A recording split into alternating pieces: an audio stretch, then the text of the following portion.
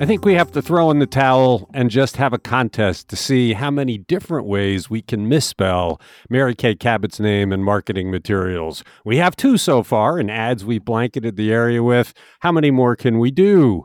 Doesn't matter how you spell her name. She did what she does best. She's the best NFL reporter in the country, and she did it again with yesterday's game. People love Mary Kay Cabot's reporting. We all do. And we're sorry we keep misspelling her name. It's Today in Ohio, the news podcast discussion from Cleveland.com and The Plain Dealer. I'm Chris Quinn. I'm here with Lisa Garvin, Layla Tassi, and Laura Johnston. And I guess I was the only one who did watch the Browns game yesterday because I was curious. None of the others on the podcast did, so we can't really talk about the exciting ending. Let's get to some exciting stories. We can finally answer the question about how the Cuyahoga County Council secretly worked to create $66 million in slush funds. It took reporter Lucas Deprile reading through 45,000 pages of emails to get the answer. Layla, this is the kind of journalism that we're so proud of at Cleveland.com and The Plain Dealer. What did he find out? 45,000 pages could not deter Lucas from finding the smoking gun in this batch of correspondence between members of County Council and their staff. Lucas had requested all of their emails from February 1st and June 22nd that included keywords like ARPA and rescue plan and discretionary funds. And his goal was to find out whether council members were indeed making plans to carve out these district-specific ARPA funds without a public discussion or a formal vote. And it seemed that certainly they were. It first comes up in a February 8th memo from County Executive Armin Budish, who proposes at that time to Council President Purnell Jones. He suggests setting aside $85 million in these slush funds. After that, there's plenty of evidence in the email suggesting that council members had begun discussing the idea privately. And then word starts to spread among the local mayors that this money might be up for grabs. And they start sending emails inquiring about it. And then we start to see emails from council members asking council staffers to add certain projects to their ARPA lists. And they're already... and let me stop you for a sec, because all this is before anyone in the public really had any clue they were spending $66 million. Months before. And they're already at that point out meeting with mayors or leaders of their preferred nonprofits, and they've begun promising a cut of what they're calling their community grant funds. And then on March 10th, the secret agreement was first mentioned in the emails. Councilman Dale Miller, in this email to an official at a community development organization, said, quote, "I'm writing to bring to your attention that Cuyahoga County will receive almost $240 million in funding through the Federal Rescue Plan Act. We have reached an informal agreement that $66 million of this money will be allocated for community development projects to be distributed about $6 million per district." So bam, that's the smoking gun.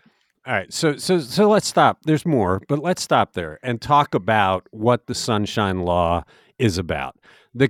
Any elected body is supposed to conduct its business in public. They have rare exceptions where they can go behind closed doors, talk about real estate sales and some personnel matters.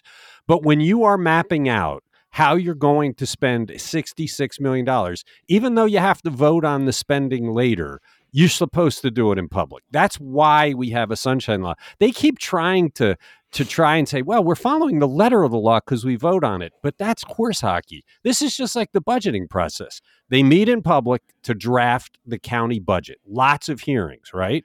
That sets up the spending plan for individual contracts later that all come back for a second vote. What they're doing here is skipping the first part entirely and trying to claim that they're following the law. They're not following the law because we talked to the expert on the Ohio Sunshine Law, literally the guy who wrote the book on the Sunshine Law, Dave Marburger, and he threw the flag and said, nope, you are violating the Sunshine Law. He did. Dave Marburger says that what council did is totally in violation of the Sunshine Law, which requires all agreements and decisions of local legislative bodies to be adopted during public meetings. And he says that they're also in violation of the provision of the county's charter that says council can't take any action without formally passing legislation. So basically, he's saying that any expense that they approve out of these slush funds is invalid and unlawful because they all stem from an agreement that was never approved by a formal council vote. So that interesting take there. Well, and we're talking about the letter of the law, which they're in violation of. They are violating the Sunshine Law.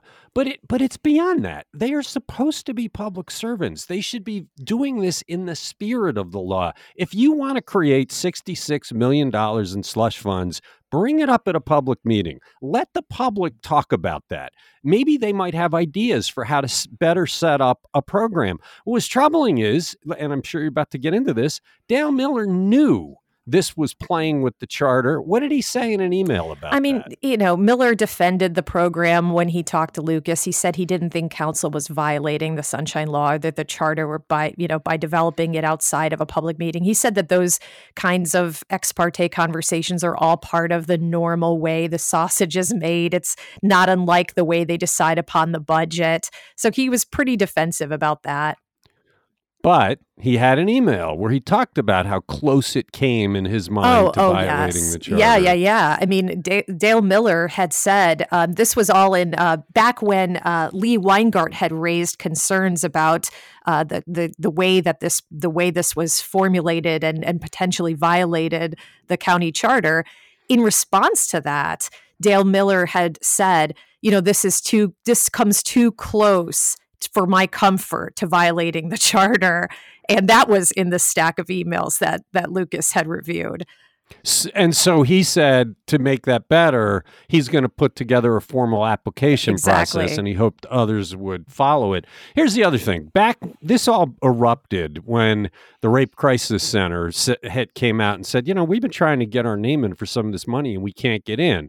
And council people like Gallagher came forward and said they never really applied. Well, what did the email show about how confused everybody in the public was when they started to hear about this, about how to apply? Oh, yeah. We see in the emails, nonprofit heads start to reach out with questions about how they can be considered for funding, and they're getting the runaround left and right. The Rape Crisis Center was one of those. There was no uniformity in the application process, so there's tons of confusion. At one point, the Highland Heights Public Safety Director emails to say he was told that each city may be getting $1 million, and he asked if that was true. Nope. Not true.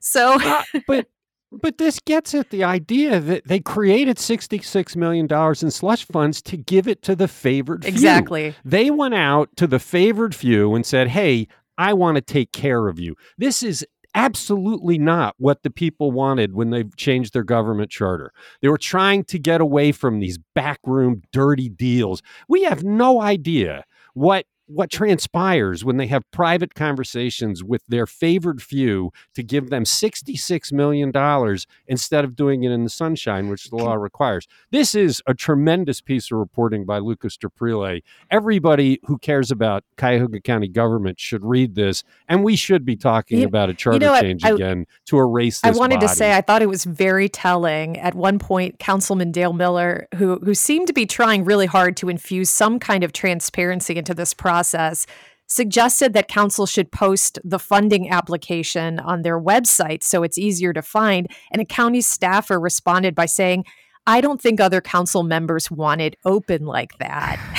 No, because they want to give it to their pals and their favored few. This is just absolutely wrong. It took us months to get it. They blanketed Lucas with that many documents, probably betting we wouldn't take the time, but we did. We said, Lucas, take all the time you need. There is gold in them there haystacks. Go get it. He did. It's great stuff. It's on cleveland.com. You're listening to Today in Ohio. So what do we know a week after a wolf escaped its enclosure in the Metro Park Zoo? And what do we know about the standards for containing animals of varying danger to the public? Laura, this wolf is going to rewrite the books. Yeah, this 4-year-old named Sarah, she's going to make everybody re-examine their rules because she apparently climbed a nylon-coated chain link mesh fence, chewed her way through a connection between the fencing and the mesh lid that topped this holding area, and got out. And that wasn't even like over a long period of time. They hadn't even been in this holding pen very long, and they were following all the rules. They followed the rules with the AZA standards. They were properly maintained. They looked at it every day, but the wolf acted in this way that wasn't expected. Nobody thought that that was a possibility. So the AZA is Maryland based. They have 238 members, obviously. That's the Zoo Association, and they're probably going to have to look and see what else they can do to make sure that these wolves are contained, because the wolf got out and stood in a public path for like 5 minutes, had to be tranquilized and brought back. Thankfully, no one was hurt. You know, it does. The zoos have great records of containing animals. They very rarely get out. But when they say, oh, we didn't know they could do that, you start to worry about the lions and the cougars and other animals. Like, what do you know they could do? You also kind of feel bad for this wolf, right? I mean, if it wants its freedom so badly, it's willing to be this enterprising. Don't you think you ought to release it back into the wild? She's breaking the mesh ceiling. I mean, Pete Krause's story is very interesting, and that it obviously I've never studied this, right? So as a casual zoo observer, things I didn't realize about the placement of trees and making sure they're not too close to like the sides of the enclosure, because you could use a tree to escape. Apparently there was a red panda at the Smithsonian Zoo a couple years ago that escaped, and that was because the vegetation was wet and so behaved in a way that they didn't account for when they designed it, right? Like just things you don't think about, and all the engineering that both for natural, living things and for the man-made structures that you have to think about. So for the AZA manual on large canids, which wolves are a part of, says all mesh fencing should be checked for gaps or stretching at the bar attachment. Extra precautions should be taken if there's any compromised fencing. And so all of that was followed. Now, I want to just make clear, this is in a holding pen. This is not part of the regular wolf lodge area. That has a different enclosure. So we're not worried that they're going to chew their way out of that one yet. Yeah, I don't know. And we didn't know they could do that. That's the troubling part of it. You're listening to Today in Ohio. Did Ohio get its bipartisan kumbaya moment when politicians of all stripes gathered to officially welcome Intel and its enormous microchip plant to the state? Lisa, we finally saw the ceremonial groundbreaking. Yes, everybody singing and holding hands. Well, not quite. But anyway, the groundbreaking ceremony in New Albany on Friday for the $20 billion Intel factory drew all sorts of politicians. Of course, President Joe Biden was there. That was his fourth visit to Ohio this year. We also had both Ohio Senators, Sherrod Brown and Rob Portman, the governor and first lady, Mike and Fran DeWine, U.S. Representative Joyce Beatty, the Democrat from Columbus, and Lieutenant Governor John Husted. Not at present was Jim Jordan. You'd think he would go. Also, neither of our Senate candidates who are trying to replace Rob Portman were there, J.D. Vance or Tim Ryan. So, yeah, it was good to see. President Biden said the future of the chip industry will be made in America. I love what Intel CEO Pat Gelsinger said. He said, the Rust Belt is dead. The Silicon Heartland begins. I really like that. Yeah, it was a good moment. It's a celebratory mood for Ohio, a modern industry showing up in a big way in the state. I'm a little bit surprised Tim Ryan didn't go. He would have standing as an Ohio congressman to be there. J.D. Vance, just a candidate, so he wouldn't have. But Tim Ryan has kept his distance from Joe Biden most of the times he has come here, so I guess that's why. Speaking of Intel, how much is it providing to state colleges to train the workforce it will need to staff that huge facility that it's building? Lisa, this is a big amount of money. Well, and it's exciting how they're spreading it around, too. I mean, there's going to be $50 million over the next 10 years that will go to Ohio higher education institutions. Intel hopes that the first round of funding will produce 9,000 graduates and 2,300 scholarships for the jobs of the future. So $17.7 million is going to Kent State, Lorain County Community College, and 5 others over 3 years to help train and educate workers on virtual and augmented reality training programs. Lots of colleges joining in on this: Baldwin Wallace, Tri-C, John Carroll University. And then there's, excuse me, what's called the Ohio Semiconductor Workforce Consortium of Northeast Ohio. That will be led by Lorraine Tricey with 10 schools. They'll be training in robotics, automation, microelectronics, and processing. But there are several other schools and projects, and they're really looking at equity here. Like there's an Appalachian, where is it? At Ohio University, the Appalachian Semiconductor Education and Tech Ecosystem. They want to recruit underrepresented students for technical jobs, entry-level engineers, advanced degree graduates for work at Intel and other companies. And another one, the Ohio Partnership for Diverse and Inclusive Semiconductor Ecosystem and Workforce, is providing programs for entry-level engineers, techs, and augmented and VR training. So it really looks like they're trying to get everybody in on this. It's so smart. It's just, they need a big workforce. They're going to need a lot of people to be well trained. So going to where they're going to get the trained workforce guarantees that you are spreading this around. It's not just the haves. Lots of people will have the chance to get a good paying job at this factory if they go through these different schools. And you're right, it was spread far and wide. This is not the Ohio State University microchip school. It's going to lots of schools that are affordable, that are more affordable, I should say. Nothing's affordable today, but good Right. stuff. Yeah, and there are dozens of schools. I mean, a lot of these, like Kent State and Ohio State, are the lead, but they're collaborating with up to a dozen or more other institutions to get this done. Okay, you're listening to Today in Ohio. This next one is evidence that we are becoming the land of the Looney Tunes. What's behind the bombardment of elections offices all over Ohio and the nation of records requests for records too voluminous to put together? This is amazing that the elections offices are getting hit with this, Layla. They all read the same and they all want everything. Yeah, and I'll tell you who's behind it. It's the MyPillow guy and some crazy podcaster who's trying to run for Ohio Secretary of State. Both of these wackadoos have persuaded people to pull this stunt in the name of the big lie that the 2020 election was stolen from Donald Trump. So what's happening is that the boards of elections are getting blasted with requests for just about all of the records related to the 2020 presidential election, including copies of all ballots, poll books, voting machine reports, and absentee ballot identification envelopes, and all these other records that would total thousands of documents. And in some cases, it would actually cost the person requesting this stuff in the six figures to have the boards produce these pages because of how labor intensive the work is. So boards of elections would have to hire more people to comply with all of these requests. And based on the timing of this deluge of identically worded requests, it seems that the purpose is to prevent the elections boards from discarding those records. Federal law requires local elections officers to retain congressional and presidential election materials for 22 months after ballots are cast. Discarding the old records is pretty routine for local boards of elections, which in many Ohio counties have limited space to warehouse documents and have to make room for records from the 2022 midterm election. But as long as these records requests are pending, they have to find a way to keep those 2020 records around. And it's not easy because they can't just put them in a storage facility because ballots are considered sacrosanct. They have to be secured under double lock and key with a surveillance camera. So this is just a total pain in the neck for boards of elections. Thanks a lot, MyPillow guy.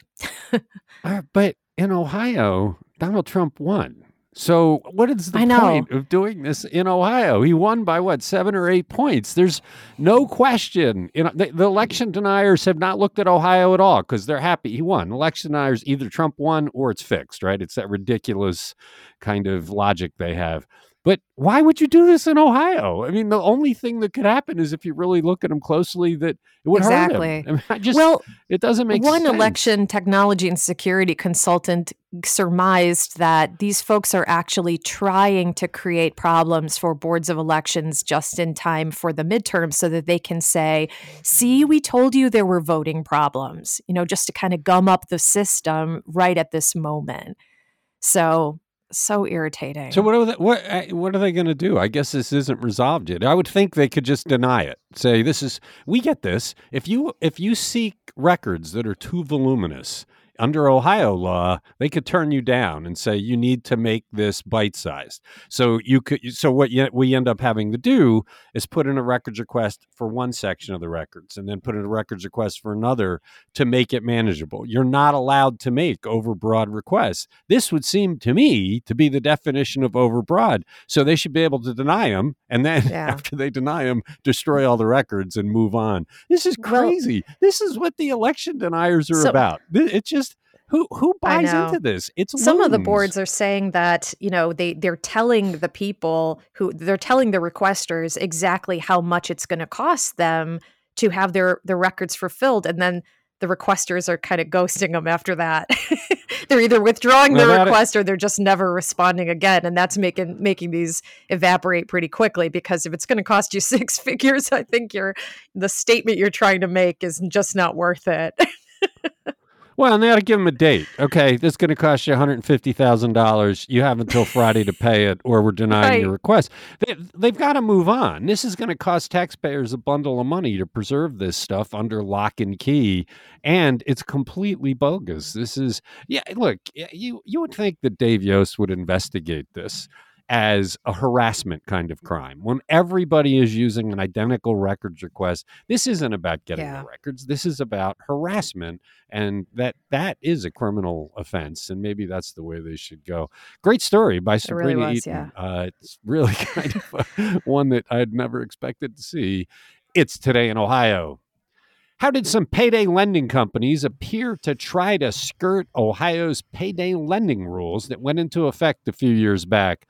Laura, this is a Laura Hancock story that is disturbing about how these payday lending firms tried to jam people, even though the regulations had changed to stop them from doing so. Yes, absolutely. And how a judge put it is basically there's a very convoluted process that masquerades as a very simple transaction. So there are 34 similar complaints to Ohio Attorney General Dave Yost just in 2019 and 2020 that paint this similar picture. People thought they received payday loans. They actually had obtained lines of credit in amounts far greater than they wanted to borrow the money for. So even if they paid off the original loans, they were still on the hook for fees to keep open this line of credit they never wanted and for interest on that larger loan. There's a $1,000 threshold as a payday loan.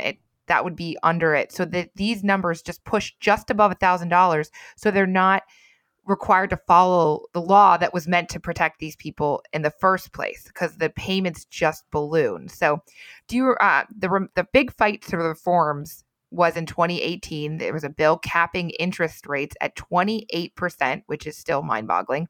It went into effect in April 2019, and at least one lender started providing loans the very next day in a workaround. So the thing is, Yost has gotten all these complaints.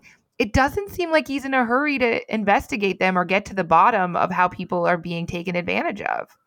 Yeah, I was a little bit surprised because his consumer affairs unit has been pretty aggressive when Ohioans are being scammed, and I wondered why. And of course, we couldn't get a comment either from the usually verbose Dave Yost. So he didn't send a press release about this one. Yeah, hopefully he'll come through and explain to Laura Hancock why he is or isn't taking on these cases. It seems like it's a clear wrong. And it has to do with the Columbus, I don't know where it's based, but CheckSmart. But they also partner with this group called Green Bear. And the way they work together is basically to fleece customers. So it's very complicated, and people don't realize what they're getting into. And the whole point of the law was to protect Ohioans from this predatory loan. Although it's done. They stopped doing it, right? A couple of years ago. They realized probably how deeply over their head they were, and they cut the practice. So we're seeing the residuals of the misbehavior from years ago coming through the courts now. It's Today in Ohio. The attacks from the far right just keep coming in Ohio. Mike DeWine faced 2 of them in his primary run for re-election. They failed. The latest was a bid to oust Bob Paduchik as the state's Republican Party chair. Lisa, how did that go on Friday? Well, Bob Paduchik is still on top after that Friday meeting of the State Central Committee of the Ohio GOP. They decided, though, to delay any vote or anything until January. So, he still may be in trouble, but at least he'll be around until January and through the November election, because they were trying to get rid of him before the November election.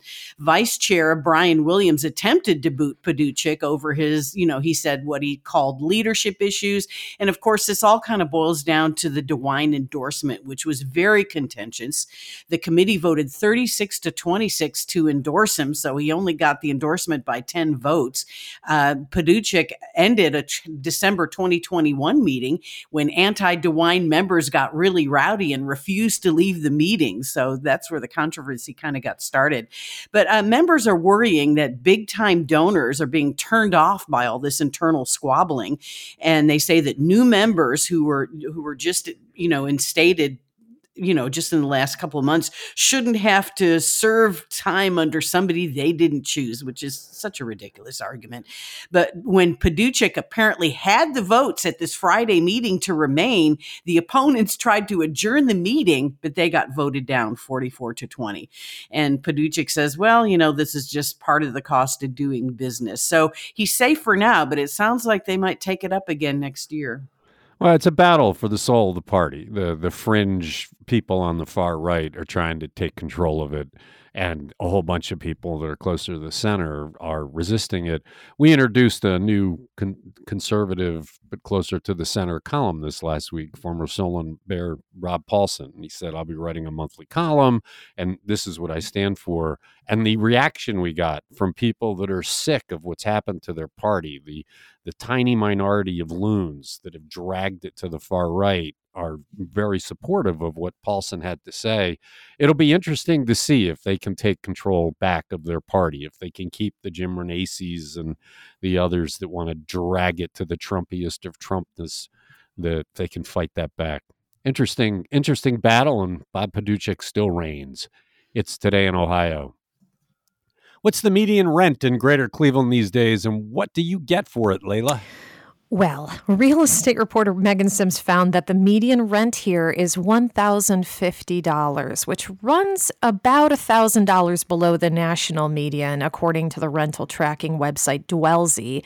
That's after a 1.4% increase in local rents last year, but compare that to a 31% spike nationally. So I guess we're doing okay in Greater Cleveland. Could be a whole lot worse. But what does that get you is the question. And it kind of depends on what you're in the market for. If you're trying to live downtown, $1,050 is going to get you considerably less square footage than if you're looking to spread out in the suburbs. So Megan took a look at some listings and found that in the $1,000 to $1,200 range, you can get a one-bedroom, one-bath unit measuring 593 square feet in a 16-story luxury apartment building near Playhouse Square in Euclid. You can get a couple hundred extra square feet in apartments on East 4th Street or Ontario downtown. Or in Ohio City, for that price, you can get a pretty nice two-bedroom, one-bath, 850 square foot unit in a duplex. Tremont, on the other hand, seems to be a slightly hotter market. There you can get a studio, one-bath, 461 square foot unit. But then out in Cleveland Heights, you can find a two-bedroom, one-bath apartment measuring 1,100 square feet in a two-story duplex. Or there are just a wide range of options on Coventry, Mayfield Road, or the streets surrounding that neighborhood.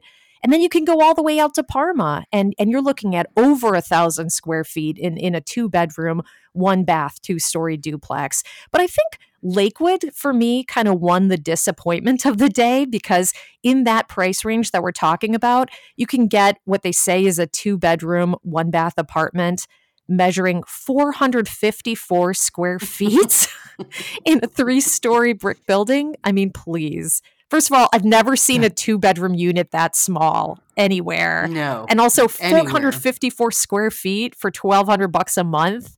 What is this, New York City? No. I mean, that's almost like a a large hotel room. Yeah. I mean, it's hard to imagine that you would pay that much money for that little space. But that's what happens when there's high demand. People want to live in Lakewood. Man, I was just so disappointed to see that. I mean, I spent 5 years living in Lakewood. I loved living there, but that seems really like you're gouging people. And I cannot believe that you can carve up 450 square feet into 2 bedrooms. 2 bedrooms, yeah. I had an 800 square foot condo with 1 bedroom, and I'm telling you, I don't know where I would have squeezed another Can you bedroom. imagine having a roommate in that tiny space? Oh my goodness. But No. Megan's story, had great comparisons between communities, East and West. I thought this was some valuable reporting here. Yeah, we talk in general about rents and home prices, but this gave you a very visual kind of feel for what exactly people are getting. It's a good piece. And it's on cleveland.com. It's Today in Ohio, and we're done for a Monday. Thank you, Lisa. Thank you, Laura. Thank you, Layla. And thank you, everybody who listens to this podcast.